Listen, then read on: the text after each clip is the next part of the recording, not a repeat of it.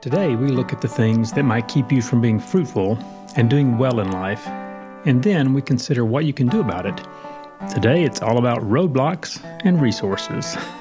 Welcome to Run with Horses. My name is Norman, and my goal is to help you thrive as a follower of Jesus. Now, there are a lot of moving parts to the journey, but our foundation is built on Jesus, the solid rock, and He is unmoving. So keep your eyes on the prize and keep making steps forward in your spiritual journey. Now, last week, we discussed the different roles that we have to play in life, and all of us have usually several different roles that we play. And I encourage you to brainstorm some ideas connecting your gifts, talents, and abilities with the roles that you have in life. My question to start out is, how'd that go for you? For some of us, I'd say that's easy and fun. And for other people, it's quite challenging. So I don't know where you are in the spectrum, but hopefully it was at least profitable. Whether it was fun or not, it's totally debatable. But it's worth doing. So if you haven't done that, go back and listen to the last show and think about the roles you have. Think about what it would look like to do those well. Also think about how God's made you. Consider your gifting. Consider your talents. Consider what you're able to do. And it's worth thinking about the things that you'd like to be able to do. You know, there are lots of things in life that we can improve on as we continually work at it. We should be working to grow in many different areas and to add to the things that we can do. So include that in the mix as well. Now, I do understand that for some people, it's rare to step back and really consider the big picture. You know, we like to focus on the thing that's right in front of us. I don't know if we like to, that's just our natural bent. We tend to see with blinders on, we see what's right in front of us, and based on our current desires, we don't often step back and see where does this lead down the road. We need to do that, but we're not so good at it. I'm not sure why that is simply baked into human nature, but we're not really good at it. But I promise you that it's worth considering the big picture. You reap many different benefits by intentionally joining in God's work, understanding what He's doing and how He has created you to fit into that, looking back and seeing life as more than just what you're focusing on right now, what's right in front of you, the work you're doing with your hands. Now, it does take focusing on that. To do anything well, you do have to pay attention to it, but there's a lot of value in stepping back and seeing how does who I am, how God made me, and what I'm doing contribute to the bigger picture of what God is doing. So understanding why and how God made you, your purpose and gifting, will give clarity to what you do. I heard a story, and I think this was in some of our summer programs years ago in a book that we were using. I talked about this vision, seeing the bigger picture. A man was walking along the street, I think they said in New York City, but somewhere they were building something. So he asked the first workman he saw, said, "What are you doing?" He said, "Well, I'm laying brick." Well, okay, that's not helpful. I can see that you're laying brick. So he walked on to the next man and said, "What are you doing?" He said, "I'm earning a paycheck." Okay, again, both of those things were true. The first guy absolutely was laying brick. The second guy, totally, he's going to get paid for doing his work. But it's not really the answer we're looking for. So he went to the third guy and said, "What are you doing?" The guy said, "I'm building a cathedral." And he said, in the story, you know, he stood back and looked up, and there's nothing there yet. You know, they're still at the ground level. They're building this, but he looks up and he can envision what's coming. I'm building a cathedral. I'm building something beautiful that has meaning and purpose and value. So the way he looked at what he was doing, now all three men were laying brick. All three men are going to get a paycheck, but only one of them had the joy that comes from seeing that your part of this job contributes to something a lot bigger. It's not just laying brick. So I think that's helpful for all of us. So this is particularly important when we think about the number of decisions that we have to make every day. Now, all of us have lives that are just full of little choices. And every choice you make has the potential to bring you closer to Jesus or a little further away. What that means is a little closer to the rest and peace that He offers, or a little further away from that. And I know which one I want. All of us, as we look at life and we look at our choices, there seems to be a certain level of busyness and stress that just comes with living, with earning a paycheck and having to take care of other people if you're a parent, or there's just so many things that can lead to unrest. But the choices that we make that lead us closer to God, that help us to understand what He's doing, how He's doing it, and what He wants us to do, our role in His plan. The choices we make that move us in line with that, I think move us closer to that rest and peace in the here and now. Now, I know a lot of people, they just assume, well, it's going to be better, but that's going to be in eternity. This life's just going to be a mess the whole way through. And at times it certainly feels that way, and for some people that is true. But I don't think that's God's intention for everybody all the time. And even in the midst of great pain and suffering and disaster, what Jesus offers is a different kind of peace. It's not peace in your circumstances. It's peace in your heart. It's peace in your soul. It's rest from the worry and fear that the world seems to operate on. We can trust Him to do the right thing and to work this out in eternity. Therefore, I don't have to be stressed about it, even though it's not necessarily going the way that I would want things to go right now. Okay, acknowledging all that's true, and even if you're intentionally pursuing those things that God has for you, you want to be all that He intends for you to be, there still seems to be a lot of things that happen to make everything harder.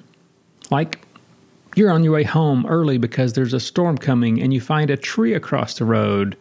You hit the brakes and stop, and, well, now what? You've hit a roadblock. Your pathway forward is blocked. Well, roadblocks are common when we're trying to follow Jesus and honor Him in every area of life. They're incredibly common. Why is that? Well, part of the reason is just there is really an enemy. There is a battle on, and we don't often acknowledge that on a regular basis. But there is somebody who wants you to fail at life. And sometimes we kind of get that sense that, man, it seems like the cosmos is working against me. Life is working against me.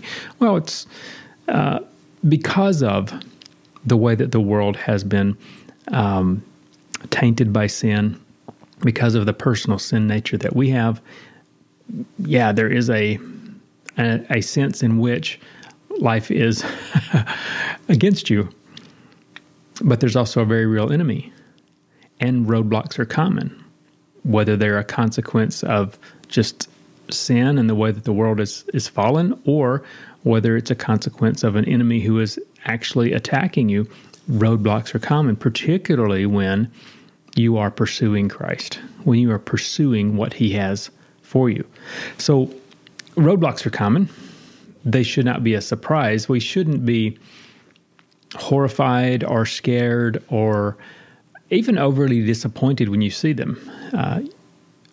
Part of the reason I want to talk about this today is you should recognize that roadblocks are part of life. Roadblocks are part of this process.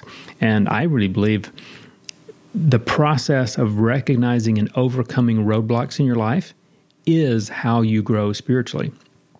Roadblocks force you to look beyond yourself and recognize there are things I can't control, there are things I can't do. Now what? Well, I need to trust God in those times. We'll come back to that. We'll think about some of the resources God has given us to deal with roadblocks. But to start with, what are some common barriers? What are some common roadblocks that we face? Well, looking at God's Word and looking at life and looking at my own experience as well, fear is a big one. we tend toward fear of different kinds. And it makes perfectly good sense if you think about it. We fear being out of control, but you don't really control anything. So it's right that you should recognize that. Now, does that have to automatically mean you're afraid? No, but it is a recognition. It's one way that people are responding to this truth that we're not in control. You can do things that influence your health, but you can do that and still die early from cancer or die in a car wreck. Or, there's so many things just in that one area of thinking about your physical health that you have no control over. Now, you can do things that can contribute and influence your health, but you could do all that right and still have something happen tomorrow that takes all that away. It's the truth. Does that mean you have to be afraid? No. Fear of man is particularly a big fear for a lot of people. We are taught in this society that you have to really pay attention to what other people think. You should care really and do things to make other people comfortable. And there's a part of truth to that. Definitely, when we look at following Jesus, we do care about other people. Do we do the wrong thing just because we're afraid of doing the right thing? Well, no, we should never do that. But we are aware of other people who look at us. And, I go back to the Gospels and look at how Jesus lived, and his ministry was lived under a microscope, basically. So I've been reading, recently I finished Matthew, and I've been reading in Luke in my personal devotions, and it's just really interesting how everywhere that Jesus went, once he got started, it seems like there was a crowd. There were people that pursued him to be near to see what is he going to say, what is he going to do, and particularly when his teachings were taking place, it seems like on a consistent basis, there were Pharisees, scribes, Sadducees, different religious leaders, people who knew the Old Testament and were lifted up in that society as the leaders, and they really were listening carefully to everything that Jesus had to say. So he could have, I think most of us would have lived in a good bit of fear, saying, I got to really be careful what I say. These people are listening, they're watching for me to make a mistake. And it's one thing, there's a group that are listening because they want to learn. They want to understand. And then there's a group who are listening because they want to find fault. And we still have those groups in the world today. Something came across my news feed earlier this week, and there was a religious leader who had said something, and just a firestorm started. And there are people that were asking him legitimate questions because they want to learn, and there are other people that are attacking him because of his view. Whether his statement was a slip of the tongue or an actual deep felt belief is irrelevant. It's the point that they were the same as the way that people were approaching Jesus. There are people who really wanted to understand God's word and how we should act in certain situations, and other people who just want to find fault. And I think we always have that. You're going to have that. So fear of man is a big thing. And right along with that, you can say fear of even success. So some people are afraid of failure. You can be afraid that we're going to do poorly and people are going to attack us. But I think there's a large number of people who are afraid to try because they might succeed. So, then life changes if you succeed at something and do really well. Maybe other people would look at you as a leader. Maybe you would need to change other things in your life. So that fear of change is a huge barrier in many of our lives. And I would say similar, a little bit different, doubt is a close cousin to fear. We know what we should do. Sometimes we're just afraid to try it. And other times it's not that we're afraid, but we just don't really think that's going to work. Like we know what we should do, but I know that's what God says, but I don't think it'll work for me. I mean, it's, yes, I know God said do that and it works for everybody else, but I'm a special case. So that doubt can keep us from attempting things that we should be doing. So fear, I mean, that's a roadblock. If you are afraid, you are probably not going to attempt a lot of things that you should be trying. You're probably going to be slow to do other things. And that hesitation actually is part of why some things fail. There's some things you have to do with good energy and commitment. And if you're fearful and doubtful going in, saying, well, this is probably not going to work, but I'll half try it. Well, okay, half trying it is not quite the same as trying it in faith and doing what God said with absolute confidence that God will accomplish His purpose. So fear is a huge thing. Social pressure is closely related to this idea of fear, maybe fear of man, and social pressure go hand in hand, but sometimes it's not necessarily that we're afraid, but that pressure that there is a great expectation that you act in a certain way in certain situations. And depending on who you are and your context, you may have a track record and you're a little bit, typecast. This is what you typically have done. So people are going to expect you to continue to act the same way. So when you go to change, there can sometimes be barriers, roadblocks, where other people won't allow you. Oh, no, you can't do that. This is what you've always done. You got to do that. And this is true at all levels of society. And I know I've had conversations with some pastors recently where as we talk about things that the church needs to do, biblically, it's not rocket science. We understand some of the things that we should be doing, but in many churches, there's an expectation that the pastor do certain things. So to change that, it's not that he's afraid, it's that the church is unwilling. So there's social pressure to keep doing the same thing, even when there's an acknowledgement that maybe this is not the right thing for us to do, or the pastor would like to help the church make steps in a certain direction, but the church is just unwilling. And that social pressure keeps the whole church from changing. And sometimes it's just a small group.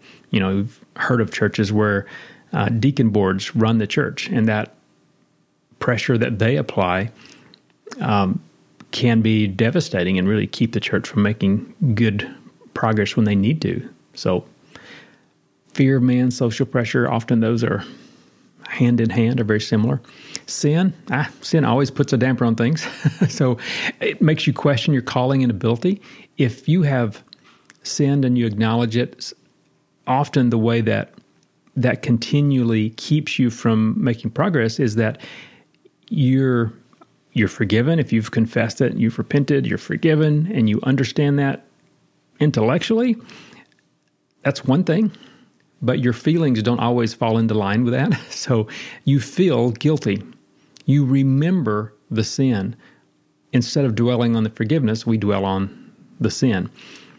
And what that does is keeps us from making progress. It can keep us from putting first things first and from boldly making steps that Jesus tells us that we can make because of the forgiveness that we received in Him. So always we want to deal with sin quickly and properly, but it's important to recognize that even sin that's been taken care of can be a stumbling block to us. There can be consequences of sin. There can be that guilt, the feelings that go on, and maybe continuing with that idea of consequences from past mistakes. You may confess and repent of your sin, of a mistake that you made. That doesn't mean you get away with it. It doesn't mean you don't have consequences. And there are consequences that become roadblocks. There are consequences that keep you from doing what maybe you should have done. Some doors close because of consequences, because of the things that carry forward with us because of sin in our life. You can think of, silly examples that have big consequences. You can spend a lot of money on a new car when you don't have a good job, and then decide you're just going to drive carefully and you're not going to get insurance and all those kind of things, and then you can have a wreck. Well, without insurance and without the ability to sell now this car that you owe a lot of money, you could be stuck with a loan payment but not have a car to drive. I've heard of that happening to people. So is that smart? Well, no, it wasn't smart. Was it sin? No, I wouldn't call it sin. I'd call it stupid. But that's a different problem, right? It has a consequence that you can't just walk away from. And there are a lot of choices like that in life. There are consequences that follow us that can be roadblocks. Okay, moving on, laziness. Ouch. That laziness can definitely be a roadblock. You just don't want to do the right thing. It's going to take too much effort. Real life change requires a commitment to do things differently, and just that much alone is hard. But often, the things that we need to do take some real effort. And we can go back to our example of health. I've always really tried to emphasize my need to be healthy because it's a way of treating my body as the temple of God. I am His tool, and I want to be a healthy tool. He's given me a certain level of health, and now it's a stewardship issue. So I need to take care of it. That doesn't mean I do that perfectly. So I've had times in my life where, I gain a little too much weight, and particularly this is an ongoing struggle even now as we're going through kind of a transition where busyness makes consistency in exercise difficult, and then things like travel make eating good difficult.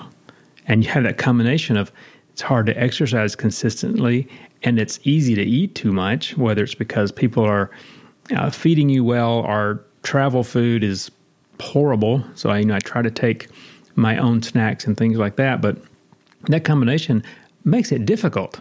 Not impossible, but it does make it difficult. So the lazy response is, well, it's just time. I just need to get through it, so I don't have time to exercise. So rather than do the extra effort, not just of the exercise, but the extra effort of planning something I can take with me and something I can do in a hotel or on the side of the road, rather than do that, I'll just wait. Okay, so that's a little bit of laziness coming into play. And then I could plan out my meals while I'm gone and carry the snacks and food and make better choices, but it's just easy to go along with the flow and everybody else. It becomes laziness. And the consequence of that would be a few extra pounds that then you have to get off. So we can understand how we get there, right? But that laziness now becomes a roadblock when the travel's over, you're back home. You could begin to make those good choices again, but it takes more effort than it did before.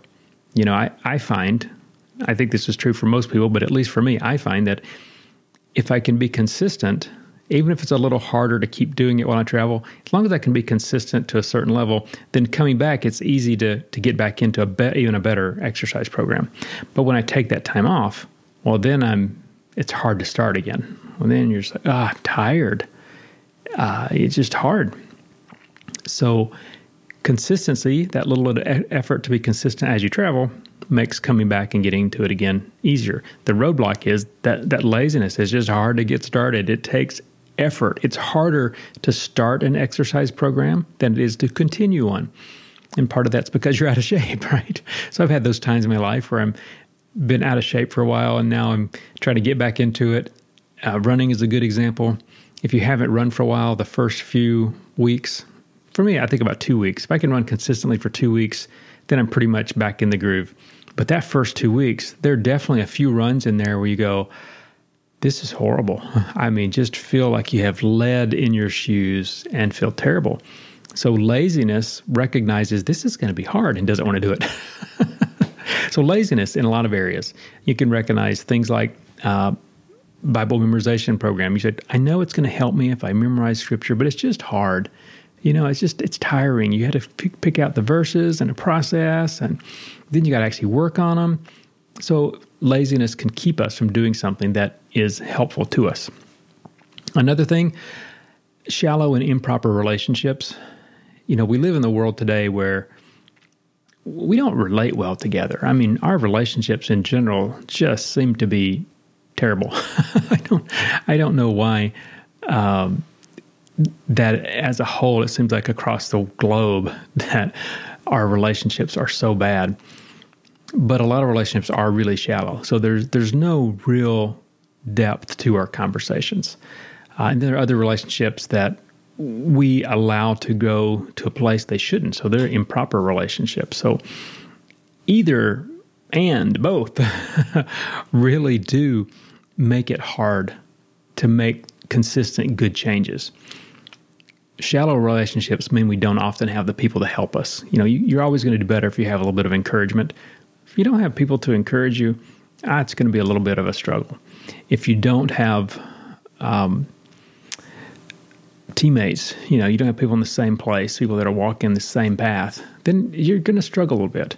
And when you have improper relationships, a lot of times it's not just that they're not going to help you, they're actively going to discourage you from doing the right thing. Okay, that's not good.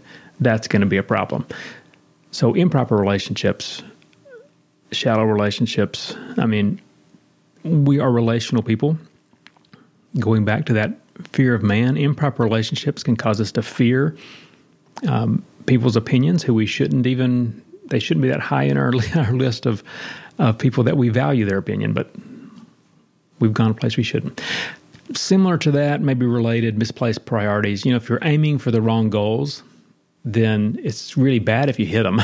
So if you have the wrong kind of relationships, people are encouraging you to take wrong directions, bad directions, then you can be doing something, accomplishing things, but it's the wrong things, and that's going to be difficult. So basically what I mean is we're not aligning life with Jesus and his mission. If we're not doing that, we're going to have troubles. Misplaced priorities means we're going to be aiming for the wrong things. So that can cause all kinds of problems. Even when we're making some progress in some respects, we're going forward, we're doing something, we're learning something, we're accomplishing something. If it's the wrong thing, that's not good. Not good at all. Okay, we have just a little bit more to talk about with roadblocks, but we're going to take a short break, and then I'll be back, and we're going to consider the resources that God has given us to combat the roadblocks that we face. Be back in just a second. Okay, welcome back. We are finishing up looking at some of the roadblocks, and then we'll go on to resources. But I guess the last thing that I want to look at with roadblocks, you may be surprised that I didn't list time and money as roadblocks. Well, they can be problems, but I don't like to put them in the category of roadblocks, because if our goal is to be like Christ, I'm just not sure that time and money are the big issues that we often think they are. Now, how you use your time and money, that's a different story. You can use it in such a way that it definitely becomes a roadblock. But generally, with time, for example, you have time to do what you want. You have time to do what's most important to you. So it goes back to, in our time, to what I mentioned earlier, misplaced priorities. If you are trying to accomplish the wrong things, then you may not have enough time to do the right things. If you put something above God, you're pursuing something besides Christ daily, then yeah, you may have trouble with time. But the problem is not the time, the problem is the priority, how you spend the time. And money doesn't grow your spiritual life. I've spent a lot of time with people that are not well off. I know people who are well off. The happiest people typically are not the wealthiest people. Now, there are wealthy people who are doing well. Their priorities are right. They're glorifying God in the way they use their time and their finances. But it seems to be more of a temptation to have money than it does to not have it. And time can actually be the same way as well. If you've got lots of time, then there's lots of temptation to do something that just you want to with it, rather than being more careful and managing it and saying, hey, I want to use the time I have available for the glory of God. So you have lots of time, you have lots of money. That's actually not helpful a lot of times. It can be a roadblock. So time and money don't directly grow your spiritual life.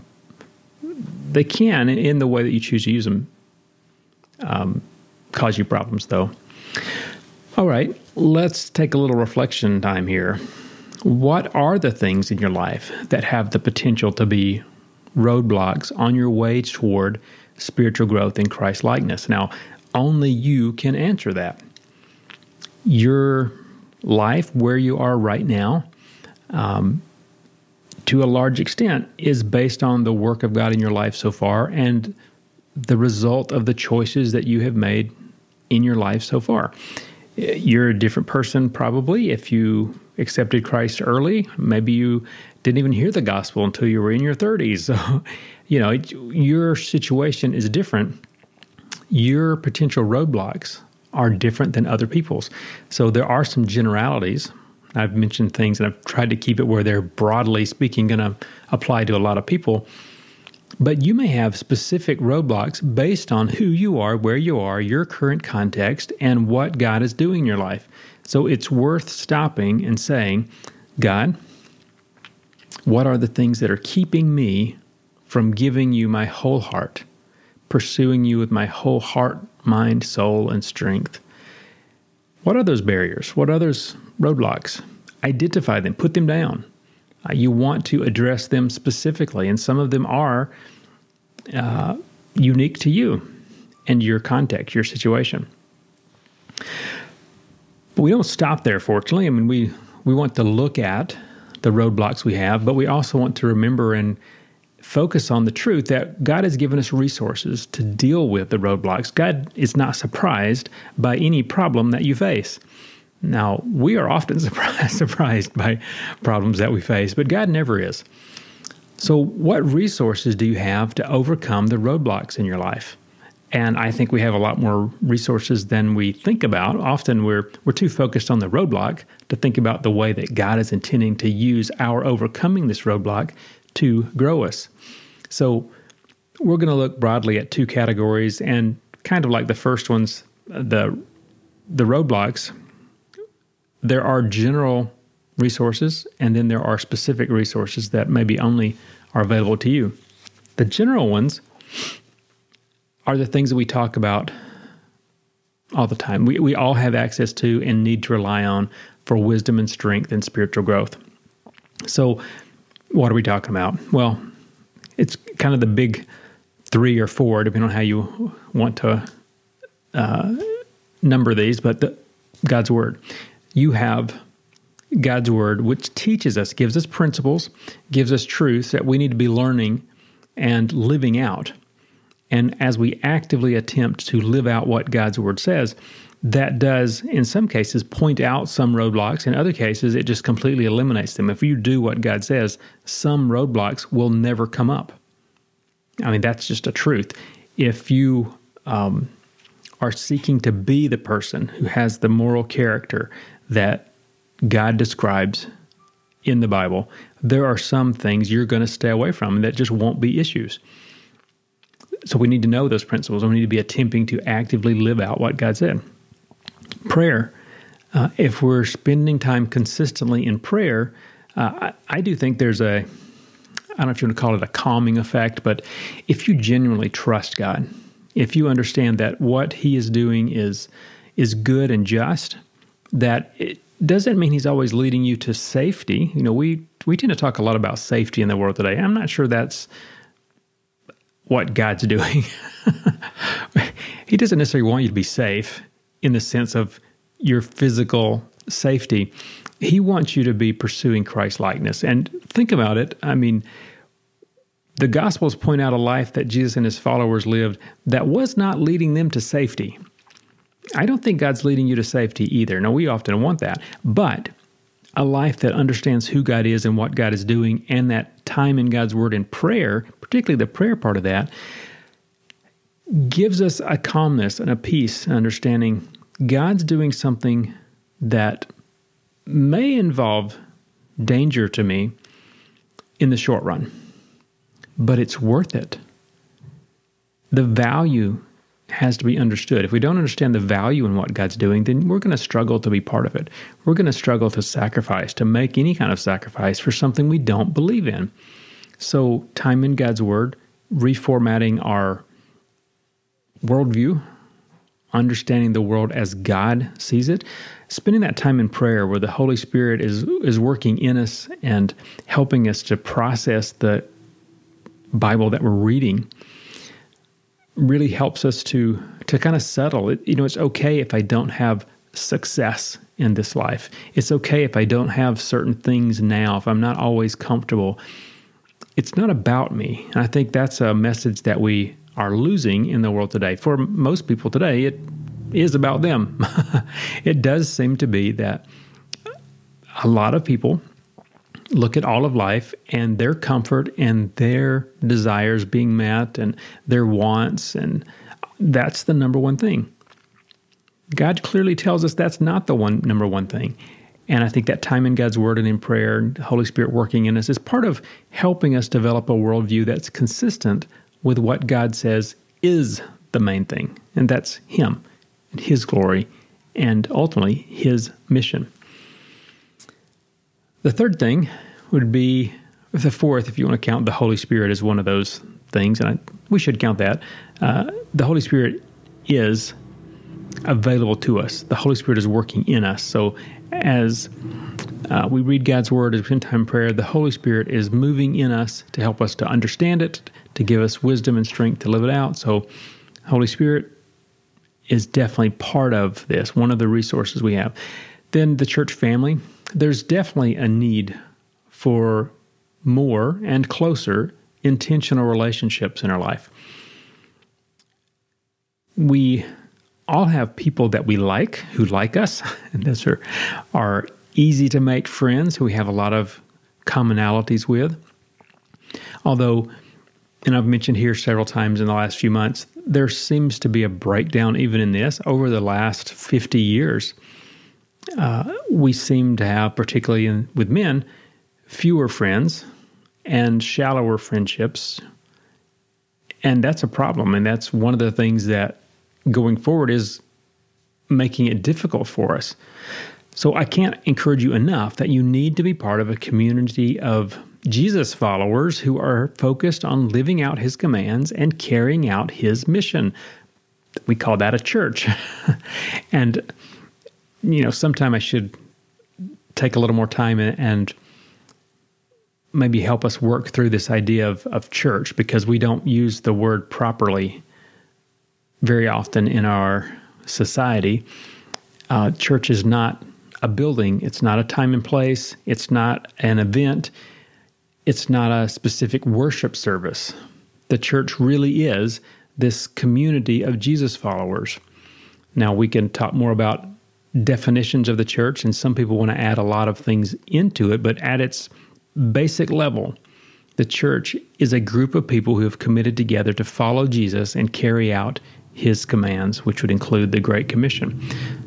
So that group of people are not inward focused. They are outward focused.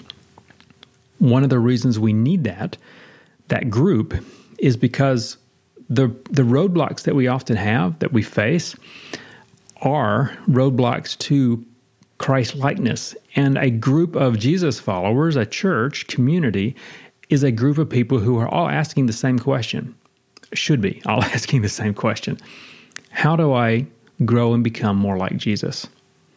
How do I live out the truths of God's Word in my context, in my workplace, in my home, in my neighborhood? How do I carry out the Great Commission? What does it mean for me to live as a missionary in the world today? We're all asking those same questions. So if you're facing roadblocks in your spiritual life to be part of a community where people are asking the same kinds of questions. Some of them are going to come up with different solutions, and some of those solutions will be helpful to you. Some of the encouragement and that time in prayer together and considering how do we do this is super valuable. Just having that time together where we're understand that it's not just me. I'm not the only one who faces this. There are other people. So most of the roadblocks that we all face are faced better together. So I just cannot encourage you enough. Really need to be part of a church family, a group of people who are working together, encouraging and helping each other. And I do understand there are a lot of unhealthy church families. And in general, those are ones where people are going to church. They don't understand that they are the church. They're groups where they rely on a group of leaders to do ministry rather than the church is doing the work of the ministry. And the leaders are shepherding the church as in helping them pursue Christ-likeness and their best. So, different topic. We'll have to come back to that some other time. So we have God's Word, prayer, Holy Spirit, church family. Everybody has access to those. Everyone doesn't take advantage, but have access to those common things. One last thing that everyone should have access to is a plan. And hey, that's what we're working on. If you don't have a plan, that's kind of what I've been working on for the last several weeks, months. Being intentional about how you live and what you pursue in life leads to constantly addressing problems as they appear. I would say a plan, understanding at least broadly what God is doing in your life, who God has made you, and how He is developing you. So when I ask about your gifts, you do need to know what gifts, abilities, and talents you have now, but you also should be aware that that's not what you're stuck with. You have the opportunity to continue to grow in your gifts, to grow in things that you're able to do, to be able to serve others better. You can gain new skills. I think you're meant to gain new skills. It's very much like anyone's life. You think of a life cycle. You start as an infant, and you're a child, and a teenager, and then a young adult, an adult. In these different stages, you have different skill sets. You have different things that are expected of you. You have different things that are available to you. Your resources are different when you're a 3-year-old and an 18-year-old and a 38-year-old. You have different resources available. You have different options. Well, in your spiritual life, I think it's very similar. As you start out, a brand new believer, if you're, let's just say 20 and you just accepted Christ, your spiritual resources may feel really limited. You may not understand how to use the resources that you have, but you will. That's part of the growth process, to understand you have a Bible, and a new believer, they have a Bible, but they may not really understand, how do I get the most out of this? How do I really use this to direct my life? How do I find those principles that relate to where I am? I don't even know what questions to ask. That's true. All of that's true. And I think that's one reason why we need the church family. Those close, intentional relationships mean that there are people who are further down the road. So a new believer, we don't expect them to have every answer and make every choice well. We expect mistakes. But other people coming alongside them who have been spending years pursuing Christ-likeness, studying God's Word, and attempting to live out what it says, and finding those principles, and then really chewing on those, meditating on what it means to put this into practice in their own life, that person becomes a great resource for that new believer. Because they probably have a good idea of what questions they're going to be asking, and 2, they have access to a lot of the answers, and 3, they know how to find answers that they don't know right now, because different questions may be asked. But if you learn the process of finding answers for yourself, you can help someone else find answers for questions that you may never have asked. So having a plan is recognizing there is this process of growth in my life, and I should welcome that. I don't want to stay a spiritual 3-year-old forever. We have enough of those in our churches, and they cause all kinds of problems. And when they make it up to be leaders in the church and Sunday school teachers and deacons, then we really have problems. When you have immature believers who are in positions of leadership, but their goal is not pursuing God's best for themselves or the church, that's a problem. And that's where a lot of division in the churches come from. Immaturity, spiritual immaturity. So understand God does want you to grow, and He tells you what that looks like. Paul tells us that we should be pursuing Christ-likeness and growing to be eventually teachers, able to help other people. But he says, hey, you should already be teachers, but I'm having to go back to the basics with you guys. I'm having to give you a bottle and bottle feed you, but you should be eating steak. Well, spiritually, we want to be eating steak.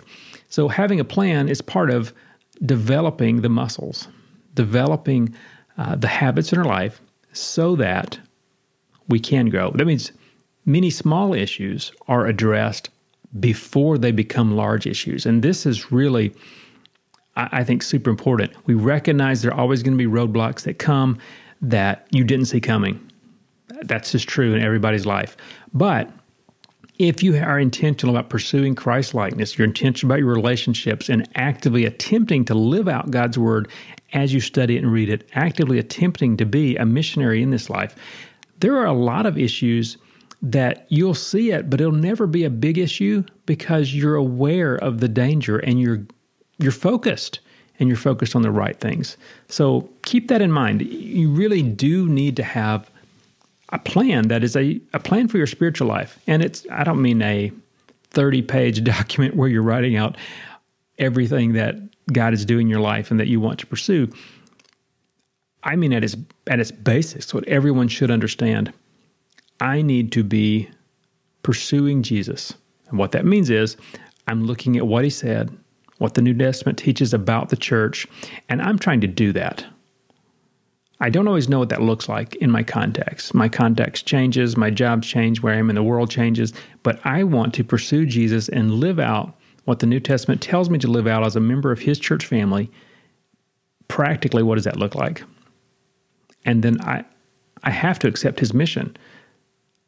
I have to be a disciple maker who is helping other people grow. I have to be someone who is on the mission of Jesus. That's why I'm here. That's why you're here. That great commission to make disciples of the world is how Jesus is building His church. He's building the church. He wants you to make disciples. As you make disciples, He builds His church. That is how this message of reconciliation goes forward.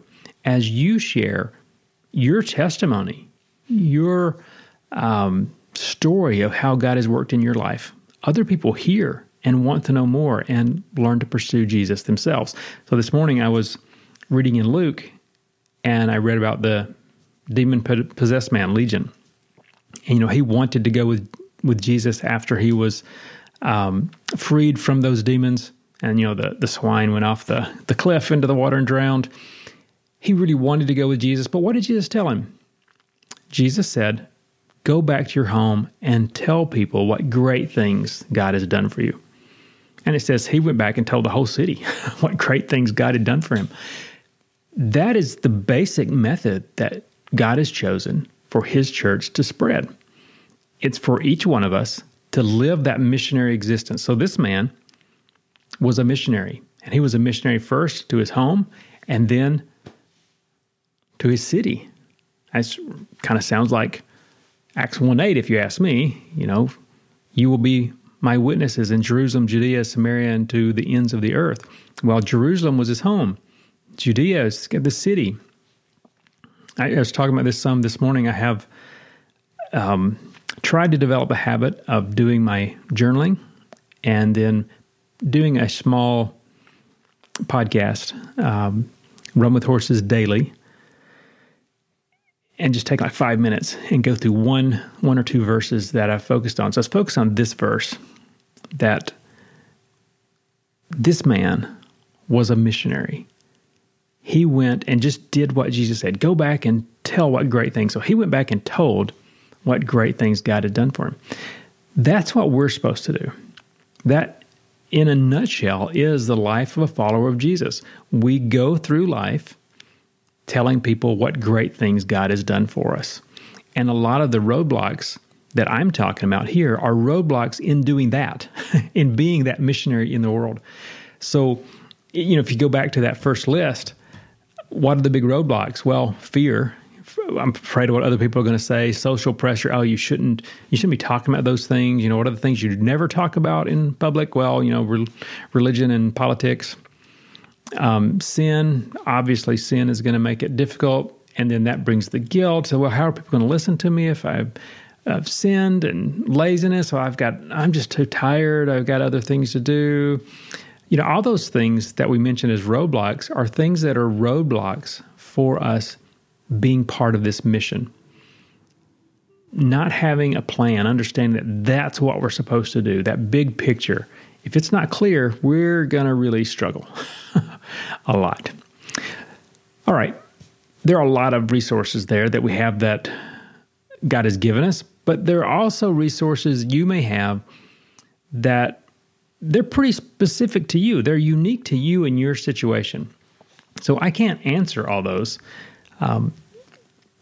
But as an easy example, you may have particular people who are in your life that I don't have access to. So who is someone God has brought into your life that might be able to shed new light on your situation?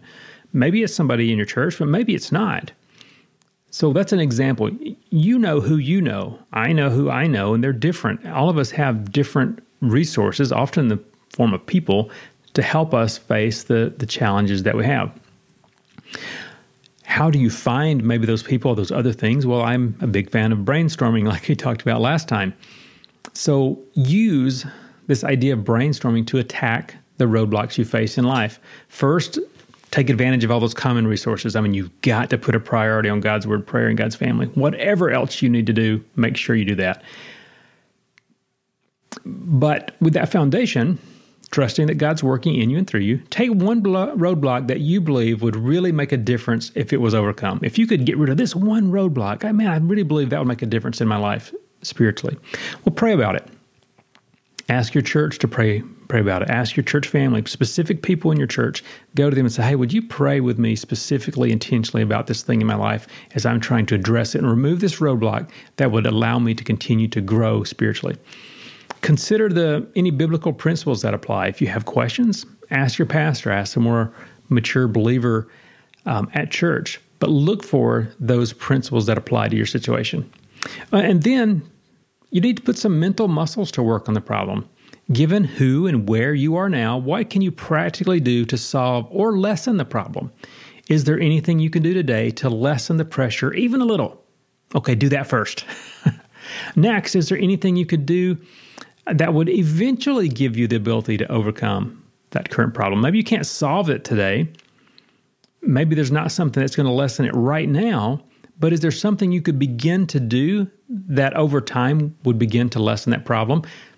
For example, hate your job doesn't give you enough time to pursue God, to be part of the church family. Maybe you're always having to work when the church is gathering.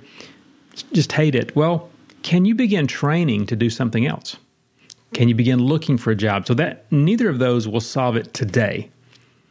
But if you begin training for a better job, that has the potential to be life-changing down the road, to give you that extra time to spend with God's family doing ministry. So it's really asking yourself, what are the little steps that I can make today that will add up to a meaningful change in the future? Okay, well, do that. So you may need to spend some time brainstorming. And I always like to take a big sheet of paper and just do random word associations. Write down, what is the problem? What are issues related to the problem? What are consequences of the problem? Why is this so important? What are other things in my life that relate? And just brainstorm. Think of everything that you can. Maybe if you're not really comfortable with it, ask someone else to help you. Ask some other people for advice and things what are angles that maybe I'm not looking at, or other things that I might not see. But consider all of those and look for resources, particularly, that you might have that will help you address that problem, or resources that you could develop, that you could work on that might help you down the road address that roadblock. And ideally, you would do this with all of the roadblocks that you see in your life right now. Consider them practically, intentionally. How can I lessen this roadblock? How can I keep this from being such a big hindrance in my life? And ultimately, God wants to grow you and help you become more like Christ. And I think this process really will help you to grow. God, as He grows us, He doesn't remove every barrier. He allows us to struggle with these things. And I think that struggle builds our spiritual muscles. Thanks for joining me again today. What is God doing in your life? What are the barriers? What are the resources? Well, I'd love to hear from you. Write me at norman@runwithhorses.net or leave a comment on the Run With Horses podcast Facebook page. But take the time to pause and thank God for His work in your life, and whatever you do, keep running.